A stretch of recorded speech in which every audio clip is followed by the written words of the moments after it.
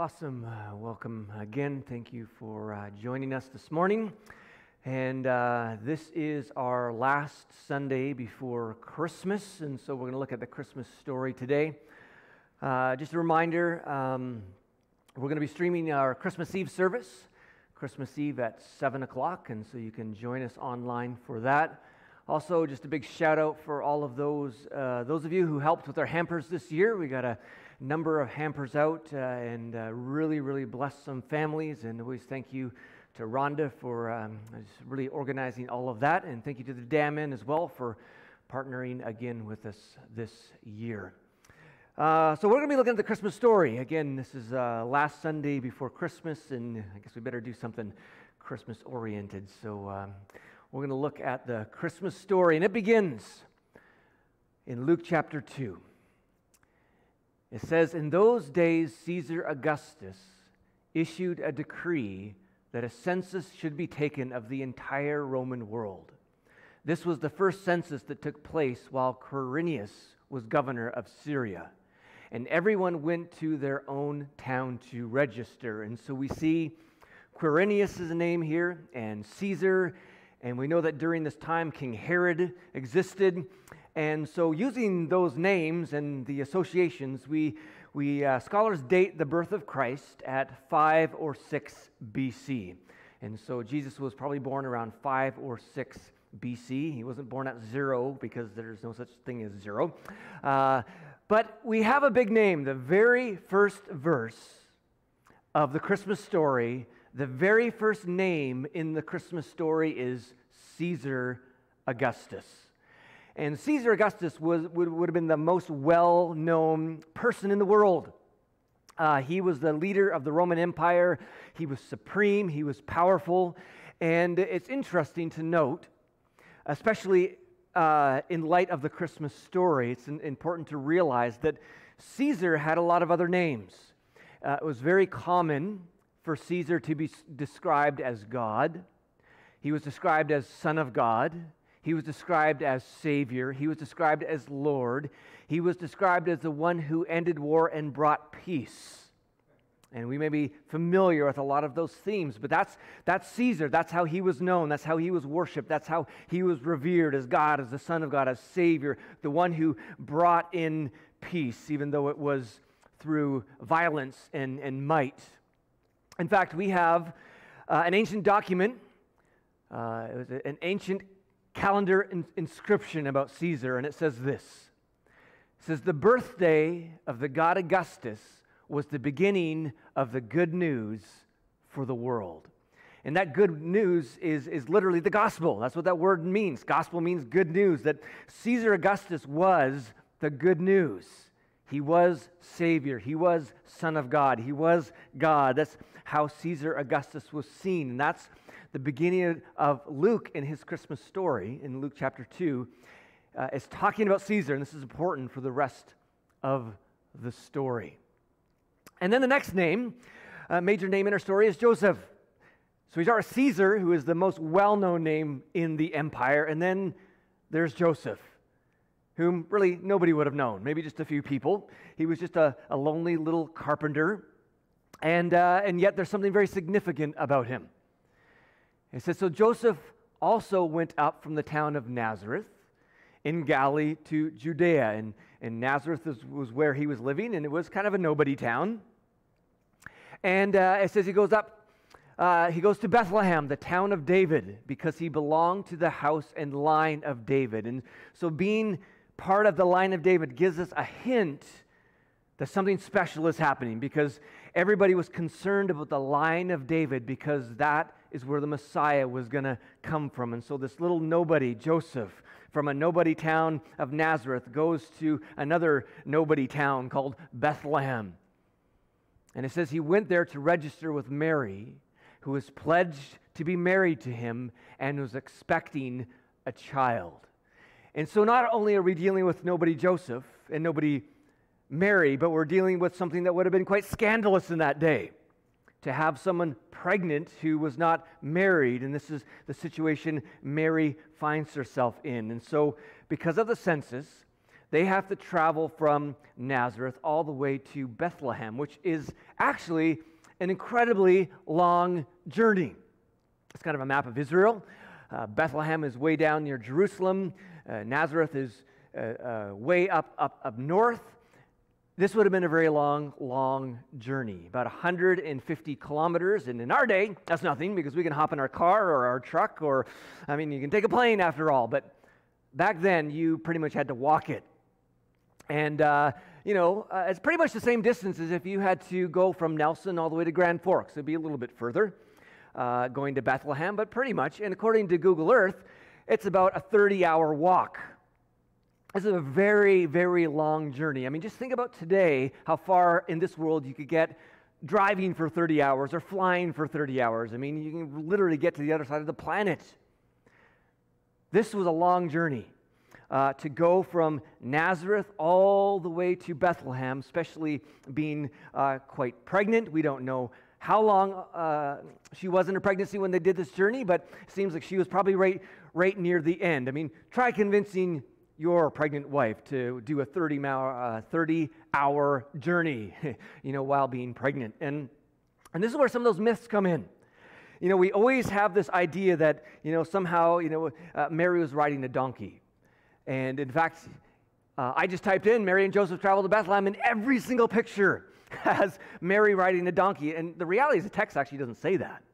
It just says they traveled from Nazareth to Bethlehem. Now, it's possible that she rode a donkey, but probably unlikely since they were quite poor. And we see that after Jesus was born, that they offered the poorest of the poor offering in the temple. Jesus was born into a very poor family. And most likely they walked 30 hours to Bethlehem in this very, very long journey. And it says, while they were there, the time came for the baby to be born. And she gave birth to her firstborn, a son. And notice it says firstborn, meaning she had other children. And if you read the gospel stories, you meet some of the other children, Mary and Joseph's children. And significantly, one of their child's name is Jude, and another one is named of James.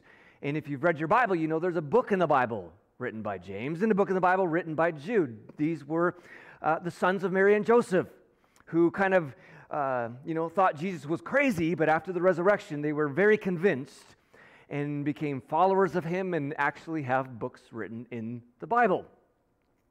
And so Jesus was born, and it says, she wrapped him in cloths and placed him in a manger because there was no guest room available for them. And some translations have the word, there's no room in the inn. And really, it's the same word. It can mean inn, it can mean guest room, it can even mean upper room. It's the same word used when the disciples are going to find a place for the Last Supper.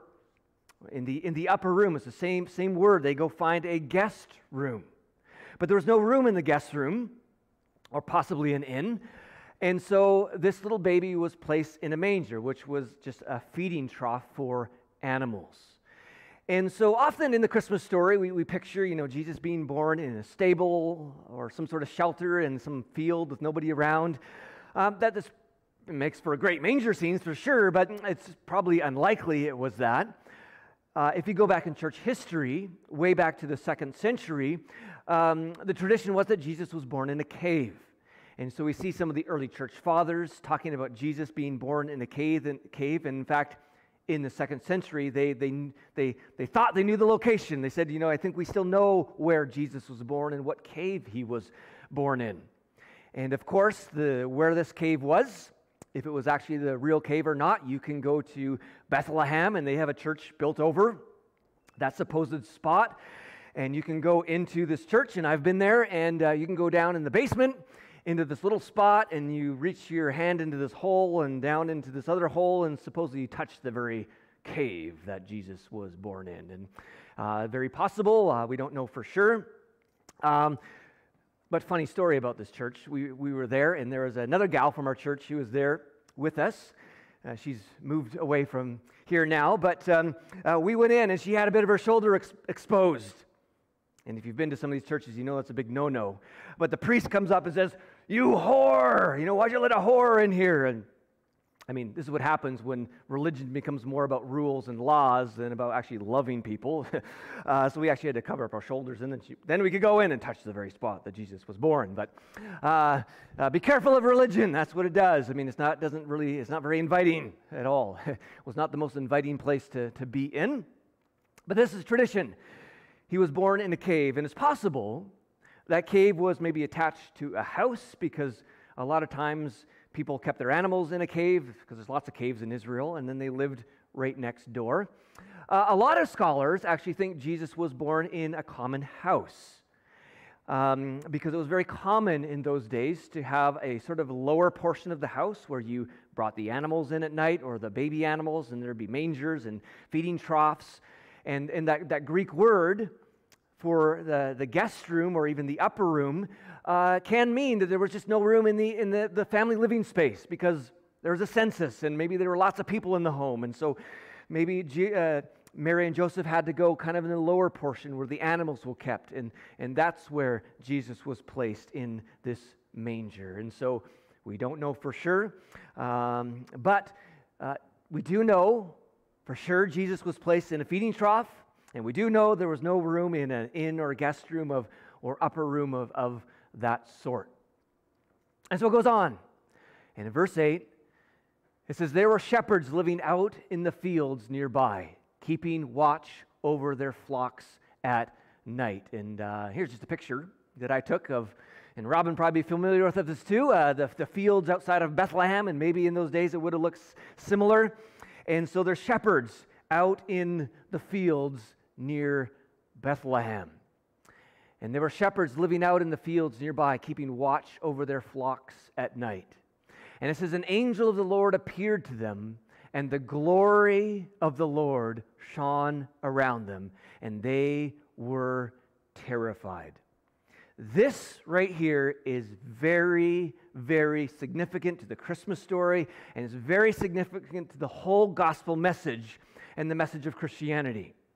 Here we have this baby, the Messiah, being born, the hope of Israel, the hope of mankind. This baby is born, and who does the message first go out to? Not to Caesar Augustus, not to the religious leaders, not to the Pharisees, not to the people who supposedly had it all together, not to the well-off. This message first goes to shepherds. And shepherds in those days wasn't like one of those cute, cozy jobs that you would just always hope your kids would grow up and do. It was a very low-end job. In fact, scholar Craig Keener says this, that most people of status throughout the empire viewed shepherds as lowly and sometimes as rough, unclean, or even dangerous. And if you recognize that word of unclean, this means that they were unclean to do certain religious things. And I mean, it's like a down and out. Those were the job. If you couldn't find any other job, that's what you did, was a shepherd. He was looked down upon. And yet the message of Jesus first goes to the shepherds. And it says here that an angel of the Lord appeared to them, and the glory of the Lord shone around them. Now, the idea of the glory of God was often relegated to the inner area of the temple, the Holy of Holies. And a few weeks ago, we did a whole message about that, understanding that in Jesus' day, you couldn't go into that place where the glory of God was, where the presence of God was. If you were a female, you were definitely out. If you were a male, you were out unless you were a male priest. And if you were a priest, you were out unless you happened to be the high priest. And then you could only go in once a year to experience the very glory of God. And the whole gospel message is Jesus came to destroy all those rules and regulations and sacrifices and laws and barriers between people and between God. And so this is, in essence, the first gospel proclamation. The shepherds, the lowest people of the day, the very Holy of Holies comes to them. The glory of God shines around them, because Jesus isn't just reserved for those who have it all together. Jesus came to hang out with tax collectors and sinners and shepherds and people like you and me, and to shine his glory that we might experience God. And so it says, the angel said to them, Do not be afraid. I bring you good news. That's the gospel. That's the people would be familiar with the good news of Caesar Augustus, but this is a different good news. I bring you good news that will cause great joy for all the people, not just Romans, not those who follow Caesar, because for the Jewish people, Caesar Augustus was not good news. I mean, they had occupied their territory and they were hoping to be free, and there were a lot of other people in the Roman Empire, slaves and people who were oppressed and who had been conquered by Caesar Augustus, and this is good news for all people. Very good news, the gospel. Today, in the town of David, a Savior has been born to you. Again, Caesar Augustus was called Savior, but there's a new Savior, a different kind of Savior, who's not about military might and power and control, but one about love. He is the Messiah, the Lord. This will be a sign to you. You will find a baby wrapped in cloths and lying in a manger. And that must have been strange for the shepherds. Because again, the idea of the Messiah coming and this figure, I mean, surely he's going to be born in a palace or the home of a religious leader, but a feeding trough? And again, it says manger because that's just more tame, but literally it was a feeding trough. You're going to find this baby in a feeding trough, like the lowest spot you would ever find a baby in. But again, the gospel is all upside down from our own thinking.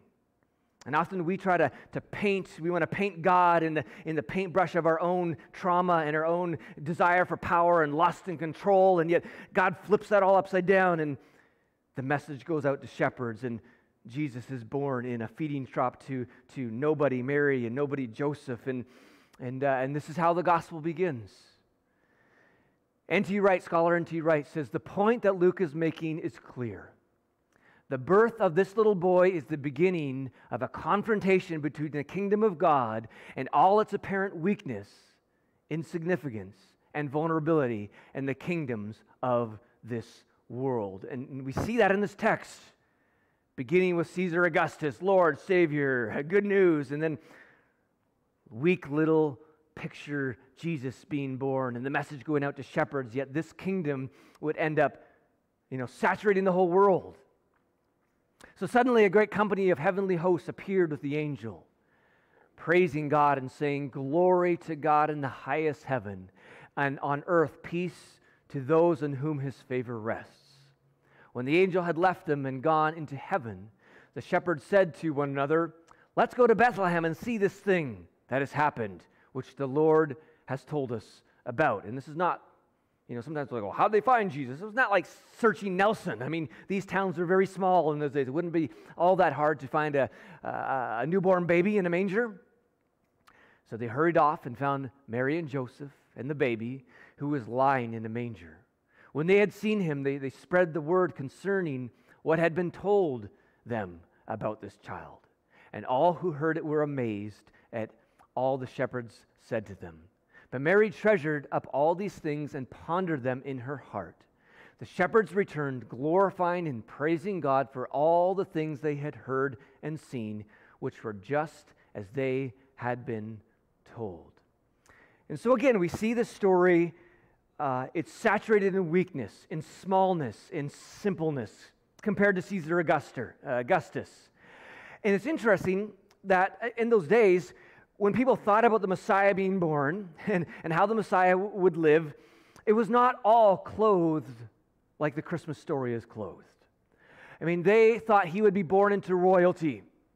Surely if the Messiah is coming, he's going to be born into a significant family. He's definitely be born into the home of a Pharisee or religious leader or the high priest or something, because, this is the Messiah. But he was not born into royalty. He was born in a family of nobodies. They thought he would be a powerful, dignified earthly king. That he would be another Caesar Augustus, but he would be for the Jewish people.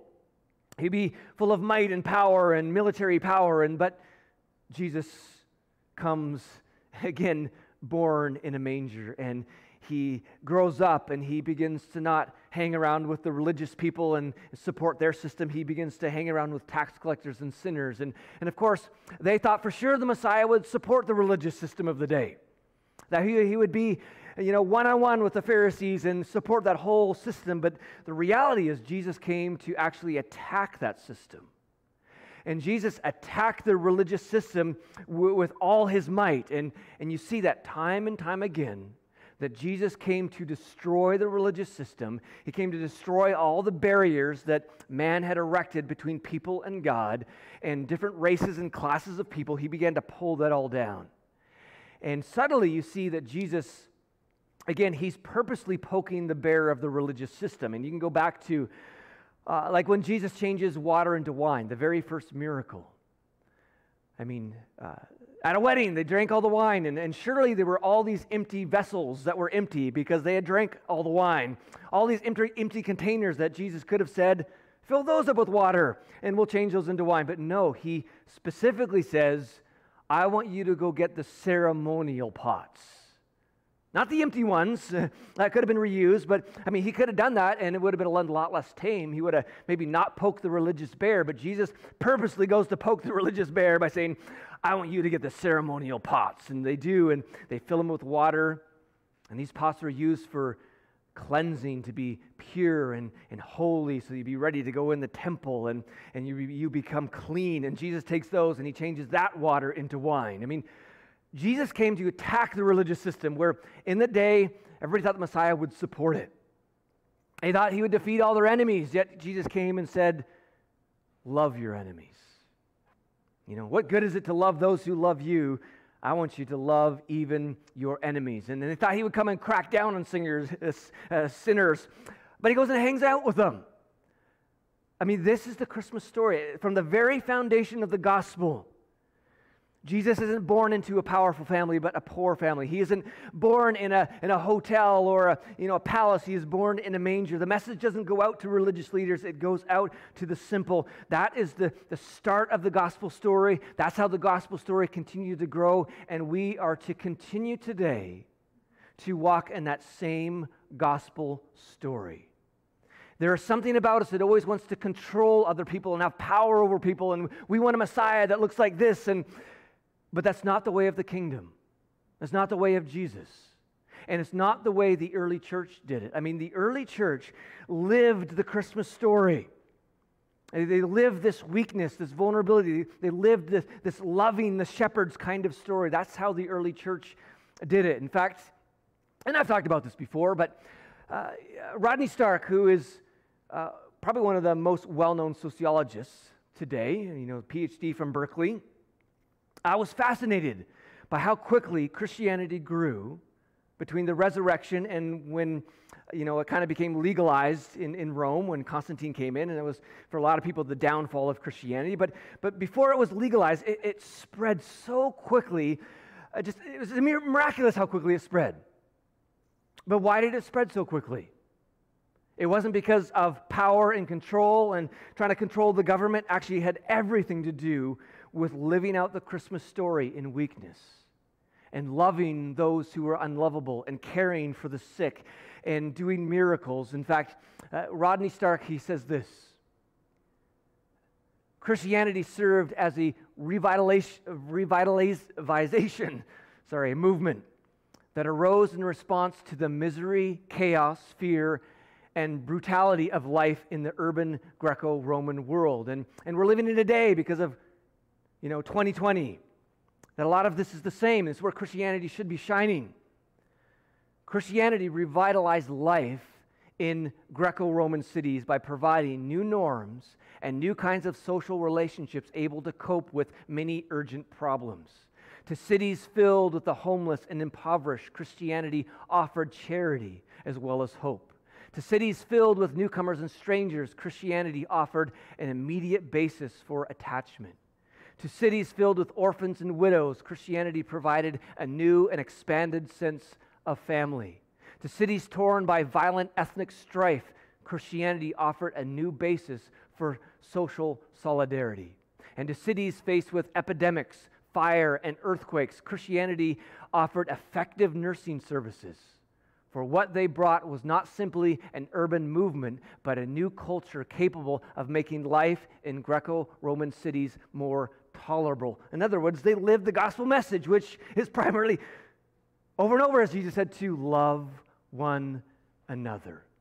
And that is the Christmas story. It is the message for the weak. It is the message for the small. It is a message for the broken. And we're all that. And so, in the end, I mean, we look at Caesar Augustus, who in that day was the most well-known name in the universe. And then there's Jesus, whom nobody knew when he was born. But 2,000 years later, I tell you, people may know who Caesar Augustus is, but they're not worshiping him. But all around the world today, people are celebrating Jesus. Caesar tried to conquer the world through military might. Jesus conquers the world through love. And that is the upside-down kingdom. That is the Christmas story. And our call is to follow in the footsteps of that Christmas story. So, Father, I pray you would keep our hearts soft towards others around us. And I ask that you would keep us just the ability to love, God, just those who are broken and hurting, maybe even ourselves in this time, God, the shepherds, the Mary and Josephs. And I thank you that you have conquered this world and you are moving in this world through your power of love. And God, I ask that you would help us to maintain that Christmas story, where we gift others with peace and joy and goodness and your love. In Jesus' name, amen.